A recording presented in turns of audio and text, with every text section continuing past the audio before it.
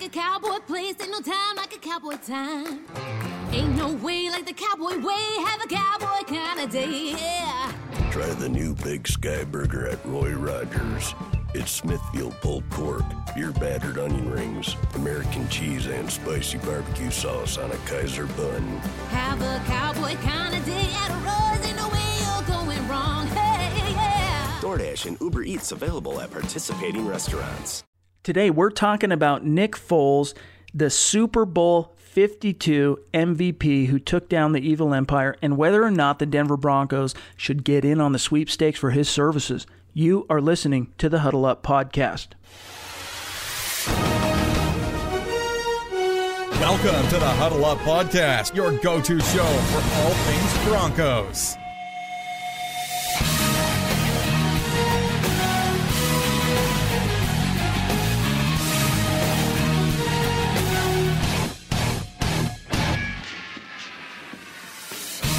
Welcome in, everybody, to the Huddle Up Podcast presented by Mile High Huddle. It's time to drop some knowledge. I'm your host, Chad Jensen, Scout Media, CBS Sports Digital. With me is Will Keys, editor and writer at Mile High Huddle, and I am still, Will, just tripping on the Super Bowl. Like, I can't believe the Philadelphia Eagles, against all odds, and, you know, let's face it, it's not like they were some tiny underdog, but they dethroned the champs, they vanquished the evil empire, and to everyone's enjoyment that does not live within a 150-mile radius of Boston, the New England Patriots went down in flames.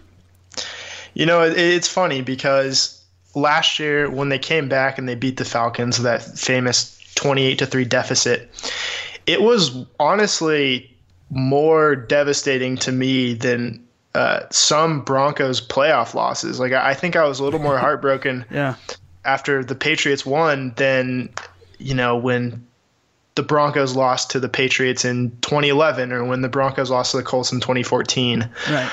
I'll never put it ahead of like the Ravens game or anything or the Seahawks, but I felt probably half of the joy from when the Broncos beat the Panthers in Super Bowl 50 a couple days ago in Super Bowl 52, and the Patriots went down. So they call that like vicarious. You know, you're living vicariously through another fan base. You're living vicariously through the pain of another fan base or individual or team in this case. You know, it was interesting. One thing that, just to talk a little bit about the Super Bowl, and then we'll get into some Nick Foles talk here.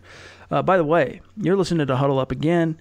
Make sure you're following the show on Twitter at Huddle Up Pod. Also, make sure you're following Mile High Huddle on Facebook and on Twitter at Mile High Huddle. This is a show designed each and every week to give you a deep dive on your favorite team, the Denver Broncos, but we need your help. We can't grow without you, so make sure if you haven't done it, you take a second, go to iTunes, go to Stitcher, whichever platform that you are listening to the show, and leave a creative review. If you haven't done that, this is a call to action. If you haven't done it and you are a consistent weekly listener, I'm disappointed in you. If you haven't done it, just take a second and help us out. We really appreciate it. But getting back to the Super Bowl, there are one play in particular, three actual plays, but one that really sticks in my craw that was actually kind of counterintuitive. Usually it's New England that gets all the calls that swing in their way. But Philadelphia had the two touchdowns that were questionable. I'm not going to we'll save that for just another, few minutes. What I want to talk about is, have you seen the news that came out on the Nick Foles touchdown reception? Have you seen how that was in fact an illegal play? Yeah, I did see it. And my brain just, I pushed it as far back in my brain as humanly possible. So I saw it once, said, hey, looks like they might have a point, and got on with my day. Right. We're not going to lose any sleep over, let's face it. But for the listeners who don't know what we're talking about, so on that play, the NFL teams, NFL offenses, you got to have 7 players on the line of scrimmage, okay? And you can look and see that on that play, the Philadelphia Eagles only had 6 men on the line of scrimmage. Now, what I read, and I don't know if this is true, but this is what I read, the reason, because Nick Foles, by the way, when he did his fake audible and then he kind of scoots out to the edge like a tight end and the ball gets direct snapped, he did not close off the tackle, so he wasn't on the line of scrimmage. He was lined up more like an H-back, if you can kind of follow what I'm saying here, listeners. And so the reason why from what I understand, they chose to let that play stand is, and you'll see this anytime you watch a game, you'll see the receivers get to their spots, they'll line up, they'll point to the sideline, and they'll raise their arm, and then they'll get some kind of an affirmation, and then they'll drop their arm and go about their business. The ball snapped, and they go. Well, what they're doing is they're pointing to the sideline official and saying, am I good? And if they're good, and they go. Well, on that play, and the official will tell them, on that play, Alshon Jeffrey lines up in his spot, points to the official gives him the okay, they run the play, touchdown, the rest is history. Under review, they decided to let that play stand because the refs said yes to the receiver. So, kind of interesting, but, again, we're not going to lose any sleep over this, but Philly did kind of get away with one there, but I don't think, Will, that should take away from how spectacular that play was. No, it was so expertly designed. It kind of reminds me of, that play that's been called a few times in like high school or I don't know, Division III college football, where the quarterback will pretend like he doesn't know that the play has been called, and he'll secretly snap the ball and kind of walk to the sideline and almost like go talk to the coach, and then when the defense is caught off guard, just run 60 yards for a touchdown. Right. It kind of reminded me of that. Where, I don't know, it's just the defense just couldn't have possibly prepared for something like that. And it's something that you can only bring out, I think, once, ever. Mm-hmm. And they just picked the perfect time for it. And I applaud Doug Peterson for, taking risks and doing what Jacksonville wouldn't do and really going for the kill against New England. And that's the only way to beat them. True. You got to keep them on their heels. You got to pull a rabbit out of your hat. And what's interesting is the mic'd up production of the Super Bowl came out, and there's that scene of that play with Nick Foles. He goes to the sideline, and I don't know if it's true, but the way NFL Films portrayed that, it was actually Nick Foles' idea to call Philadelphia. It was Philadelphia something. He goes to the sideline, and they're trying to decide what to run in this crucial play. I think it fourth down or was it third down? It was fourth and goal. Fourth down, that's right. So fourth and goal. And he walks to the sideline, and he sees Doug Peterson. He says, Philly? And Doug kind of pauses for a second. He goes, yeah, Philly. And then they all kind of huddle up for a second to kind of talk about it. And then he sprints back to the actual huddle, and they run the play, and the rest is history. But it's really interesting. If you haven't done so, go to YouTube. You can find it. It's a very interesting little window into a little piece of NFL history. Yeah, and they showed that the only other quarterback in Super Bowl history to catch a pass was the Broncos' only John Elway. Now, that wasn't a loss, a 42-10 loss, so not quite as impressive. The prestige is kind of different. Yeah. One of the plays that I think will be forgotten to history, kind of swept under the rug under Doug Williams' 7 million touchdowns in that game. But cool nonetheless. It reminds me of the GIF. I'm sure everyone's seen this by now if you have a Facebook account, but there's that GIF going around that shows Brady swinging out for his catch that was actually incomplete. He wasn't able to haul it in, but it's someone substituted the football for a Lombardi trophy, and he goes soaring through the air and slips through his fingers, and it's just quintessential. If you enjoyed how that game played out, then you got to find that GIF. The internet is still undefeated. I thought it was funny that if you watch that Patriots-Eagles game back in 2015 with, I think Sam Bradford was still playing quarterback for the Eagles, but the Eagles actually won that game. And the Patriots ran that same play, and Brady caught the ball and went for like 30-something yards. But I found it fascinating that they called the same play against the same team in, the biggest of all stages. Definitely. And, of course, this time it didn't work. Yeah. Those other two plays I was talking about, let's start with the one to the running back, Clement. Did you think that? Now, take away your bias, take away the sweet savor we have and bathing in the tears of all these New England fans. Did you think in the moment, were you like, that should be upheld as a touchdown, or were you like, that's questionable, I think that's getting called back? Well, I think it was a lot closer than the last touchdown. Right. Obviously, I didn't have any doubts about that one. But the thing that I'll say about the Clement touchdown was that he catches the ball, and the ball obviously moves in his hands, but he never loses possession after the second of the 3 feet come down. Yep. And obviously the third foot was out of bounds. And the ball moves a little bit, But you know what they say about surviving the ground is the ball can move, but the ground can't aid in the process of catching. The ball moves in his hands, but he never loses control of the ball. So I think it's still a touchdown. The second one, of course, Zach Ertz. So this was the one that sealed the deal. Very similar to the Jesse James touchdown that was not a touchdown in the Pittsburgh and New England game in the regular season, if I recall. That wasn't the playoffs. That was the regular season. Yeah, so very similar. This one, of course, was upheld, whereas the Jesse James was ruled incomplete, totally altered the outcome of the game and the destiny of who would be the number one seed in the AFC. Your thoughts on the second touchdown? I thought that was a touchdown on the way, and I was, I saw the play, and then I kind of in a very nervous state of mind kind of just walked away from the TV, because if you're not there, you assume that nothing bad can happen. Right. And the Patriots can't return a 2-point conversion, 99 yards. But I come back and I hear Chris Collinsworth saying, "Oh, they're going to reverse this. Right. This is clearly not a catch." And I was just looking at it, and I'm like, what do you really have to do to catch a football in the NFL? Exactly. Yep. Because he catches it at the 5, breaks a tackle, and dives into the end zone. Diving into the end zone after you've caught the ball at the 5 is not a part of the process of the catch. Right. And, him reaching out, extending his arms. And by the way, I thought the Jesse James catch was a touchdown as well. Agreed. And I'm reveling in the irony of the Patriots, being ousted essentially on a play that got them to the 1 seed in the first place. Absolutely. The irony is just beautiful. I mean, it was tasty as it gets. But, one thing I got to say, though, I mean, in most cases, you play 10 games like that against the Patriots and have 3 critical plays that go your way, that are game-deciding type plays that go your way. Right. Or let's put it this way, 3 game-changing plays. I would say 9 out of those 10 games, they're going to favor the Patriots more often than the opposing team. Philly were the beneficiaries this time around, and I have a little bit of a theory as to why. I don't know if anyone saw this. Will, I'm not sure. We haven't discussed this, whether or not you've seen this, but in the 2 weeks between the AFC Championship game and the Super Bowl, some dude, I don't even know who he is. He's not associated, to my knowledge, with any major sports network. He's not a journalist, probably just a fan. I can't remember his name. If he ever listens to this show, forgive me. But he put together, and it's kind of long. It was a longish video, about 20 minutes long.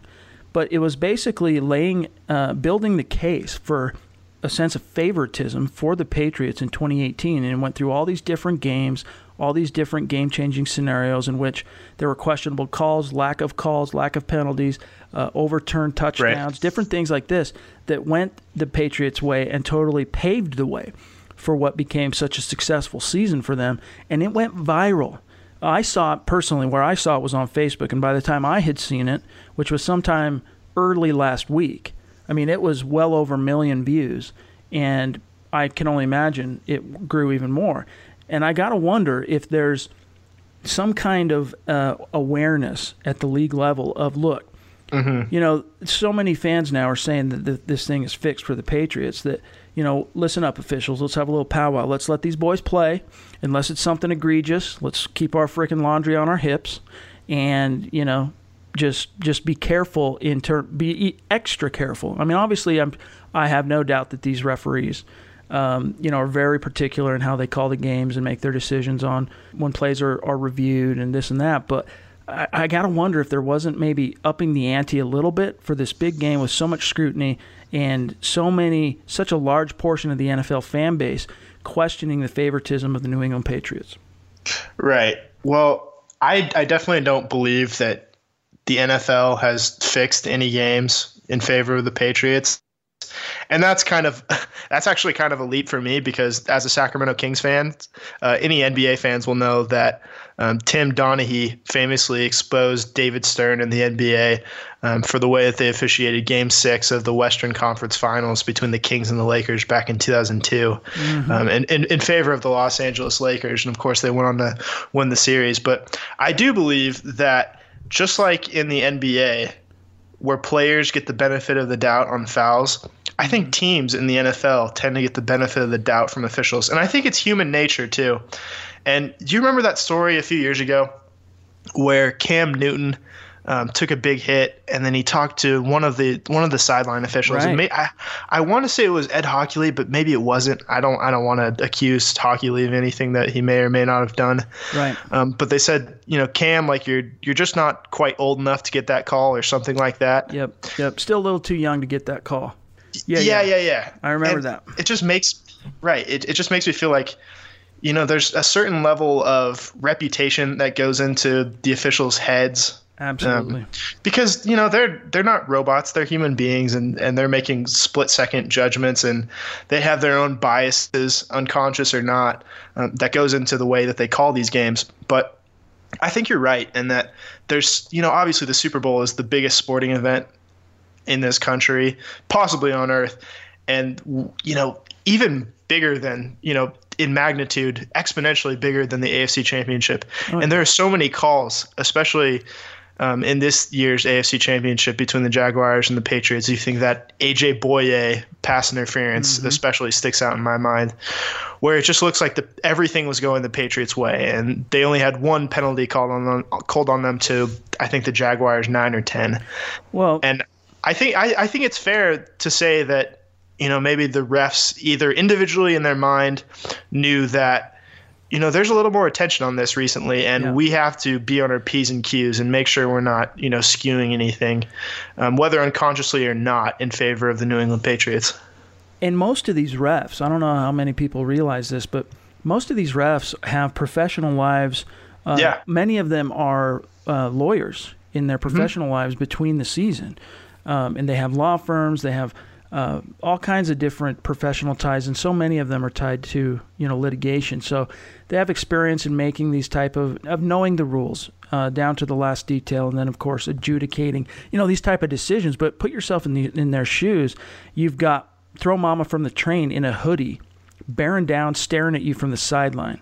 Okay, the crazy bandit lady from the Goonies in a hoodie, staring at you, saying, this call better go my way or there's going to be hell to pay. I mean, there's some real human charisma and some human pressure that goes into some of these calls these officials make from the sideline. But, we kind of digress here. Let's just all be thankful that this dynasty, I think, in a sense, could be over. I mean, it could be.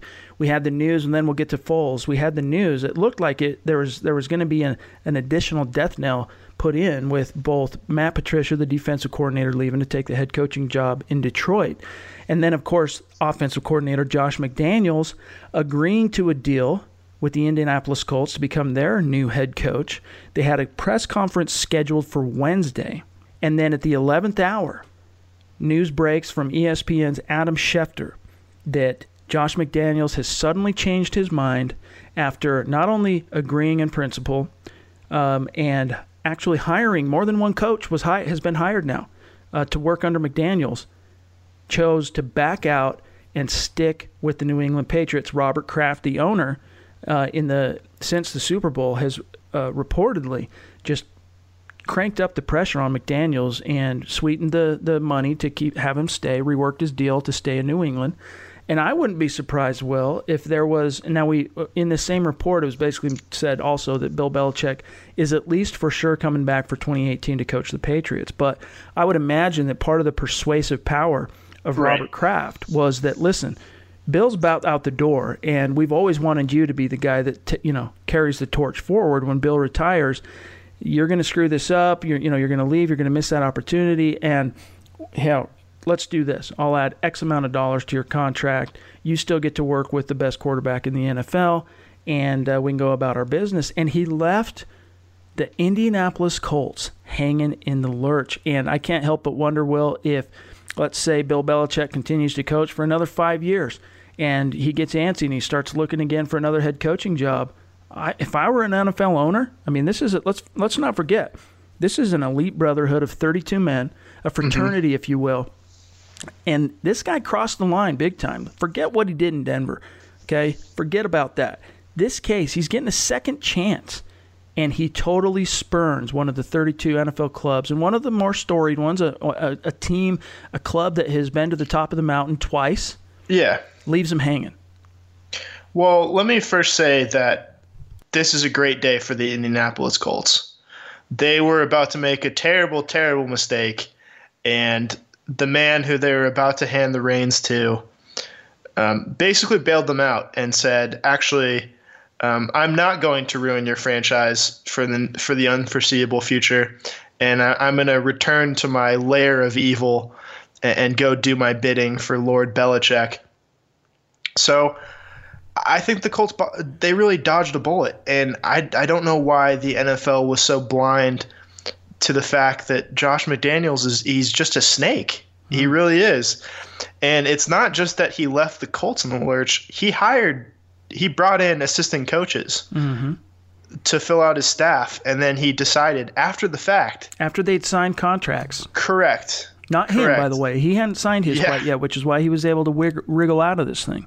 Yeah, and he decided, well, Robert Kraft's actually going to sweeten the pot for me. I think I'm going to head back to New England, where I've, and that's the only place where McDaniels has ever even had success.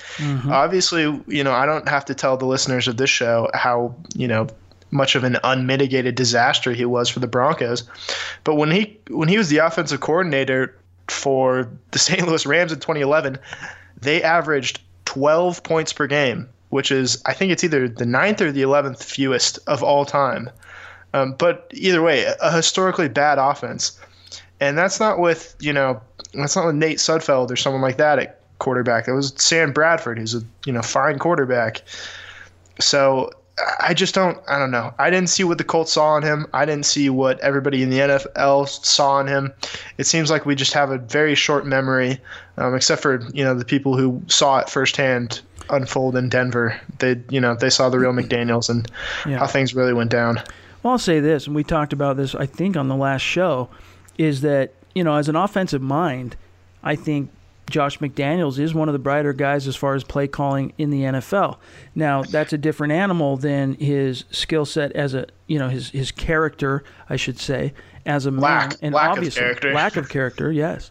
That's a different animal. He has proven now that he is, as you say, a snake. But still, when I was thinking about him going there in a perfect world to Indianapolis with a healthy Andrew Luck, I thought that could have been a great match offensively for the Colts. Now, how he could have shaken the organization, how everything would have trickled down with him as a leader, how it could have affected things overall, we'll never know. But now I have to kind of backtrack a little bit and say, look, the book is out on this guy. Steer clear of this phenomenal train wreck of a coach that he might be bright, he might be maniacal, he might be, a little mini Bill Belichick in a sense, but Bill Belichick, he is not. He might be like his master, the Dark Lord of the Sith, but he is not Bill Belichick, let's face it, and yet he's romping around the NFL as if he is. Right. And I always go back to Nate Jackson's book. I think it's called Getting Up Slowly. Slow Getting Up, there we go. Where he's, he paints this really good scene of McDaniels, who's like a 30-something-year-old head coach, probably not older than Nate Jackson himself, and he's sucking on a lollipop in his office and telling Nate Jackson that he just doesn't have it anymore.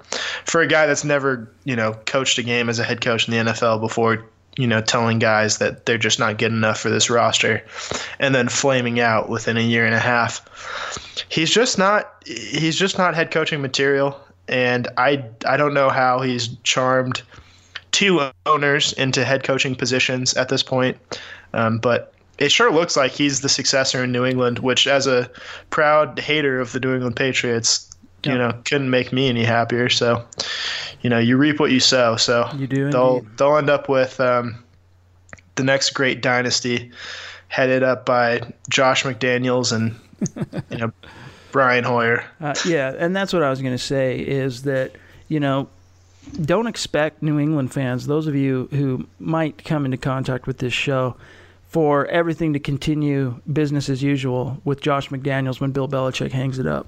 He's a different animal. There's a lot of similarities. I'm sure he's learned a lot from his boss and his mentor, but this is a guy who, all bets are off.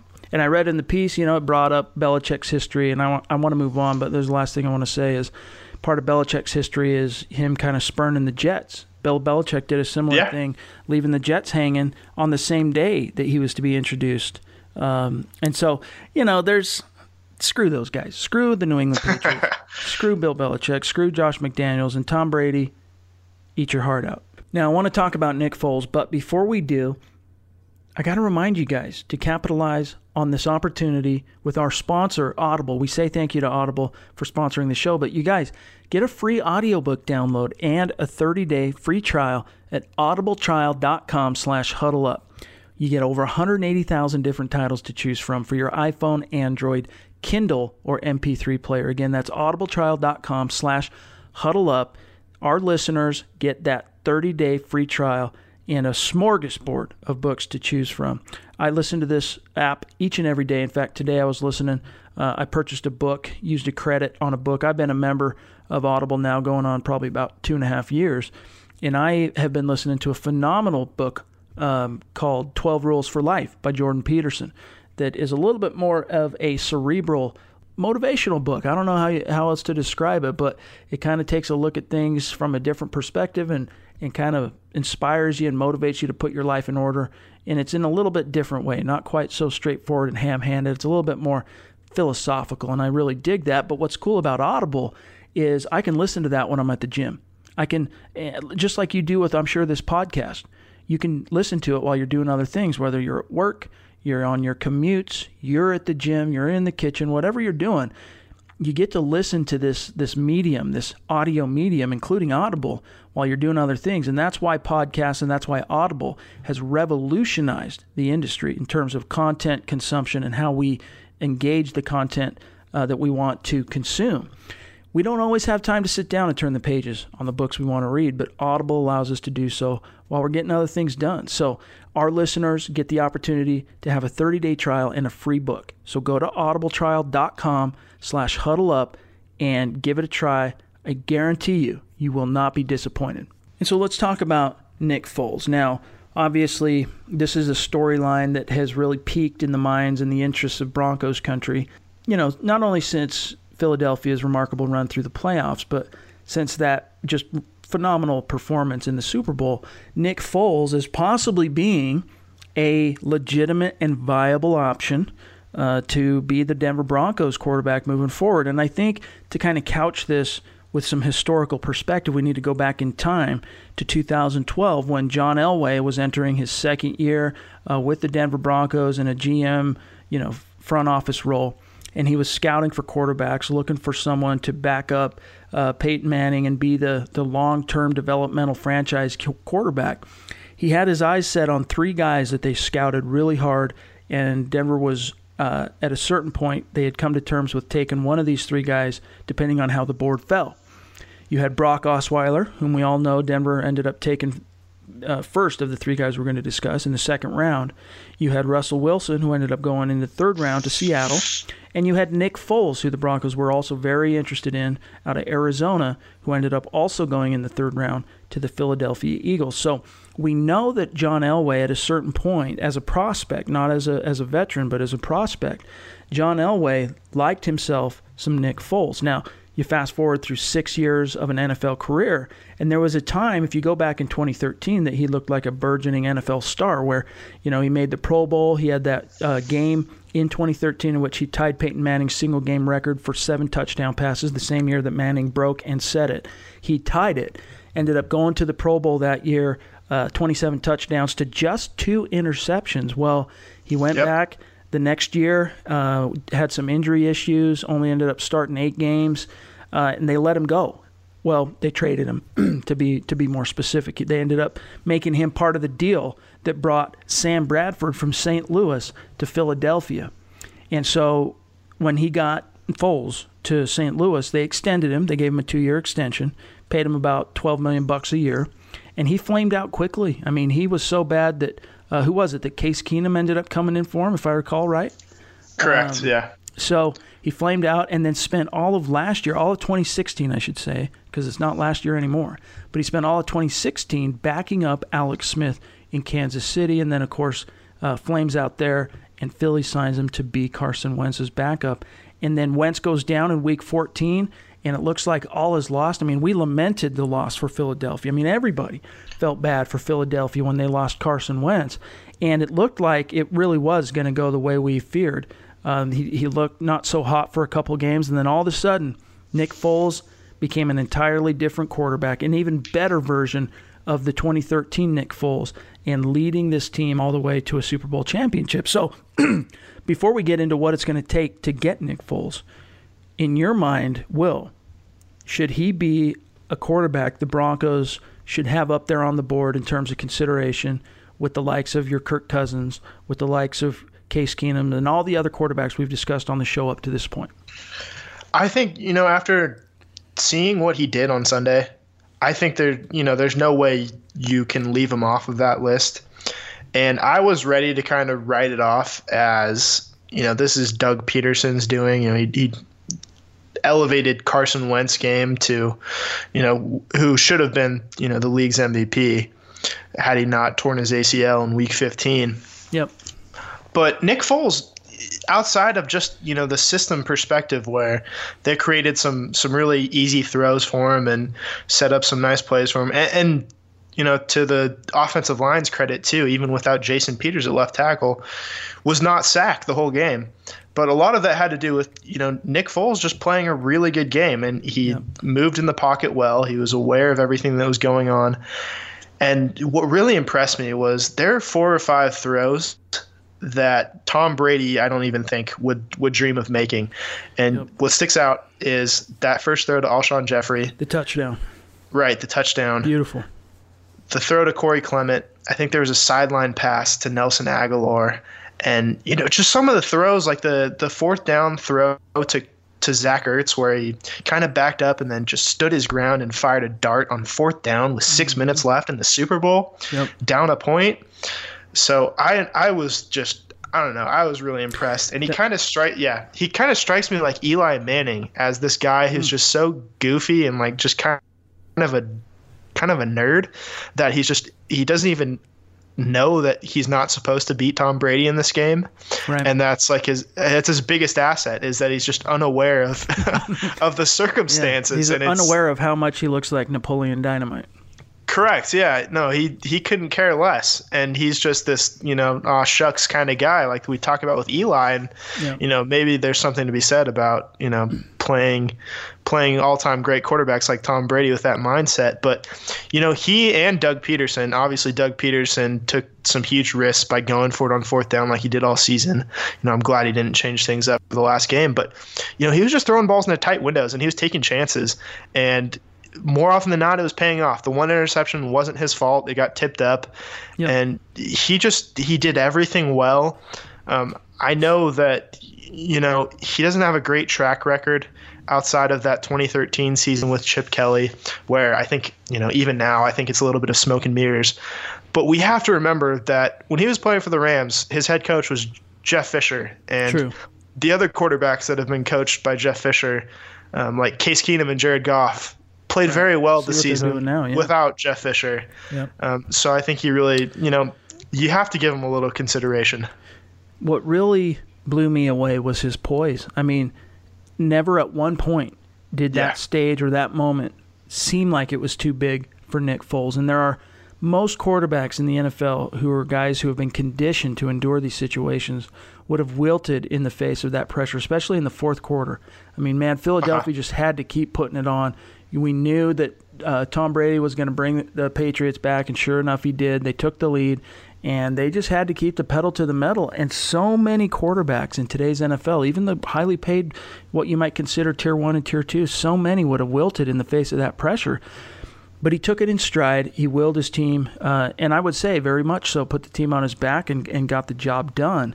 Now, the issue that the Broncos face that's a little bit different than what they stand to face with Kirk Cousins and also a guy like Case Keenum is both of those previously mentioned quarterbacks are, at this point at least, scheduled to be unrestricted free agents, whereas Nick Foles is still under contract with the Philadelphia Eagles. So translation, the Broncos, if they wanted Nick Foles, are going to have to trade. They're going to have to give up some kind of valuable capital, whether it's draft capital or personnel, in order to acquire him. Now, I'm not going to say the specifics because we put this in a VIP article a couple days back on milehighhuddle.com. And if you haven't, make sure you go and sign up, become a Mile High Huddle VIP so you get access to 100% of the content we produce, especially going into free agency and NFL draft. Trust me, you're not going to want to miss a single thing we come up with, we come across in terms of the buzz we pick up from sources around the NFL and contacts with the scouts. So if you go to milehighhuddle.com, there's a little green bar. It says subscribe. Click that. It's $5 a month. You're good to go. You can cancel anytime. But it's a great way to support this show. It's also a great way, of course, to support the site. But we put in a piece a couple days ago we published that talked about what we've heard from league sources that Philadelphia is going to ask for the teams that call about Nick Foles. And it's a hefty sum. I'm not going to say exactly what it is, but it's a hefty, hefty sum. And it's more than one high-round pick. Let me just put it that way. So is he going to be worth that? Is that a price? Let's just assume the worst and say it's going to take 2 first-round picks. Let's just say that. Maybe it's not that steep, but let's just say it for the sake of argument. To me, that would be too rich for my blood. I don't think Nick Foles, there's still too much unknown about Nick Foles to be willing to risk that much. But who knows? And the thing is with Philadelphia that we got to keep in mind, Will, is that with Carson Wentz tearing his ACL in Week 14, if everything goes perfectly according to plan in his rehab and recovery, he might be ready to go Week 1. There's a really, really good chance that they're going to have to lean on Nick Foles for a couple weeks to start the season. Maybe not a guarantee, but a really good chance. So it's in Philly's best interest, really, to hold on to him for if they can, even maybe up until the trade deadline in Week 6 or whatever it is. But they might get an offer that's too good to refuse. So, in other words, teams who seriously want to court Philly for the services of Nick Foles, they're going to have to come correct, and they're going to have to be willing to put some money where their mouths are. Yeah, and especially how high the Broncos are picking in 2018 and the quarterbacks that are going to be available to them at pick 5. As much as I did like what Nick Foles did in the Super Bowl, he's not bringing Zach Ertz and Alshon Jeffrey and Corey Clement and the 2 running backs, Jay Ajayi and LeGarrette Blount, who I think both averaged something like 6 yards a carry, and Doug Peterson's system with him. So, I just don't – that's a little too steep, I think. Yeah. And I'd be willing to give up something like a couple second-rounders perhaps. But I just there's a tipping point for me, and you kind of have to think about it objectively. We're all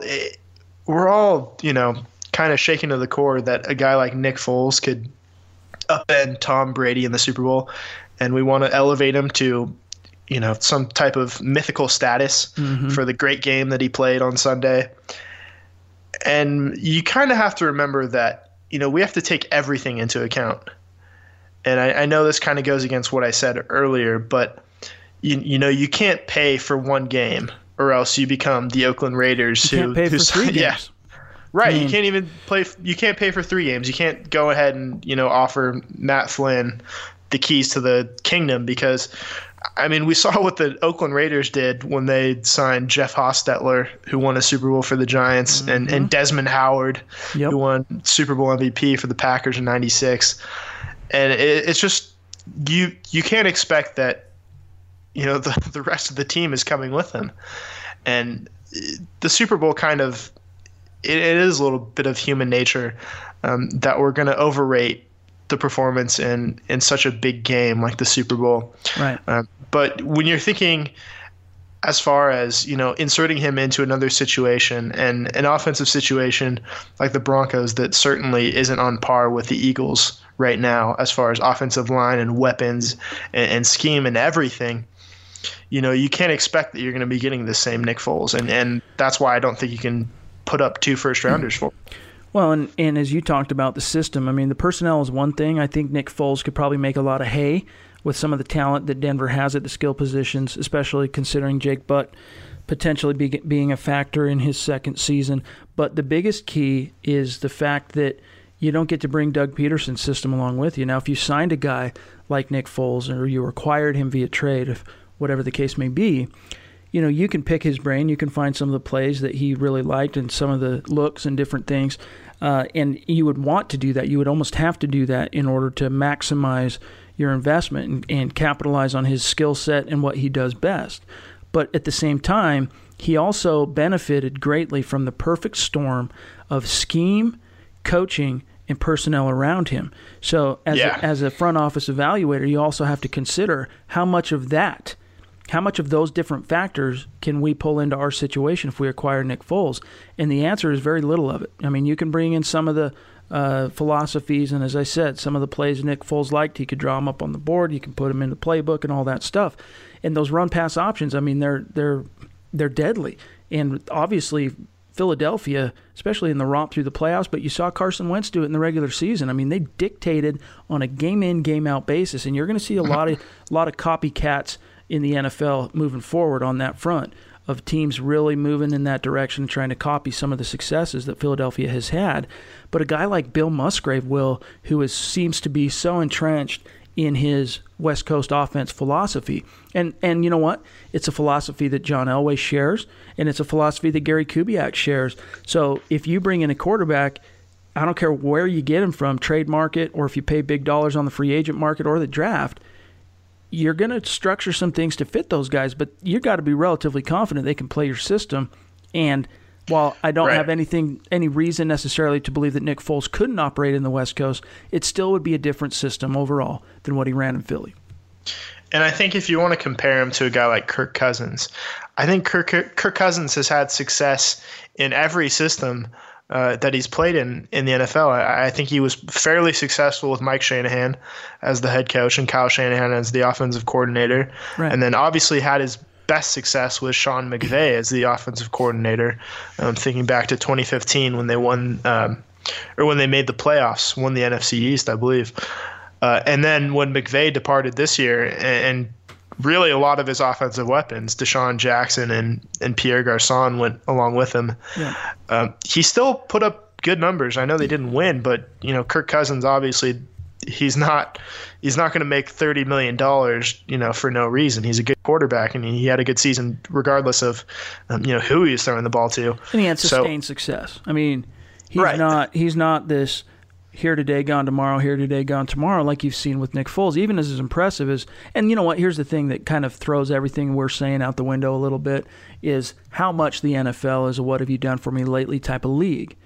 And right now, Nick Foles has done the most. He's done more even than Kirk Cousins, and you would just have to – I don't envy the Denver Broncos in their decision because if you're looking at it from a veteran perspective, you're weighing a guy like Kirk Cousins who's only been to the dance once, and by the way, the year before it was Dallas that won the NFC East, but you're weighing a guy like Kirk Cousins who he's only been to the dance once, got blown out by the Green Bay Packers, hasn't won a playoff game, but he's got 3 consecutive years of over 4,000 yards passing, versus a guy like Nick Foles who won a world championship, won Super Bowl MVP, put up some big numbers, had a previous season 4 years before as a Pro Bowler, but some very uninspiring seasons after that. How you juxtapose those two guys and how you prioritize their skill sets and how it all comes down. Again, for me, Will, I boil all this down. You know what? I'm using that 5th pick on a quarterback come hell or high water, and I'm using all my free agent money to build around the guy I plan on taking in the first round. That's what I'm going to do. To hell with the veterans, but I don't think that's what's going to happen with the Broncos, at least unless they have to. I think they're going to go heavily after Kirk Cousins, and they might. I'm sure they will call to see what it's going to take to get Nick Foles. But at the end of the day, I think it'll be a veteran that the Broncos end up having start next year. I can't argue with it.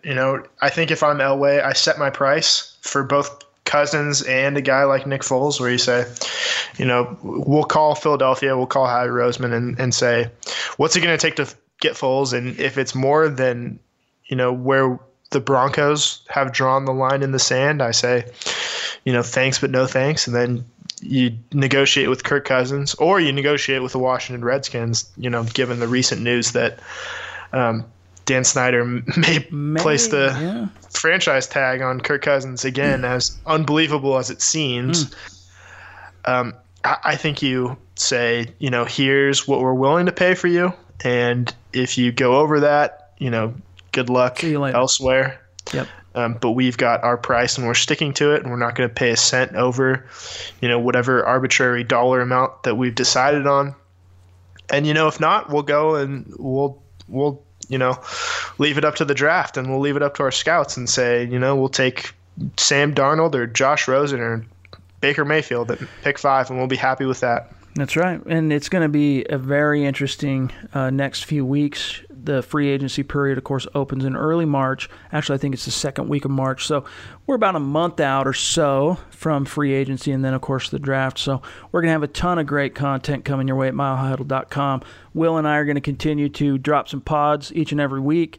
Leading up to that point, talking different storylines and different buzz on stories here, stories there.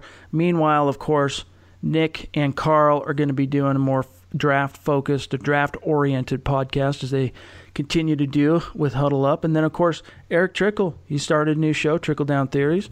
Make sure you're subscribing to that on iTunes and Stitcher. So we're going to have a ton of content coming from you moving forward. So look forward to that. But that's all the time that we have for today's show. You can find Will in the Twitterverse at WillKey6, myself at Chad N. Jensen.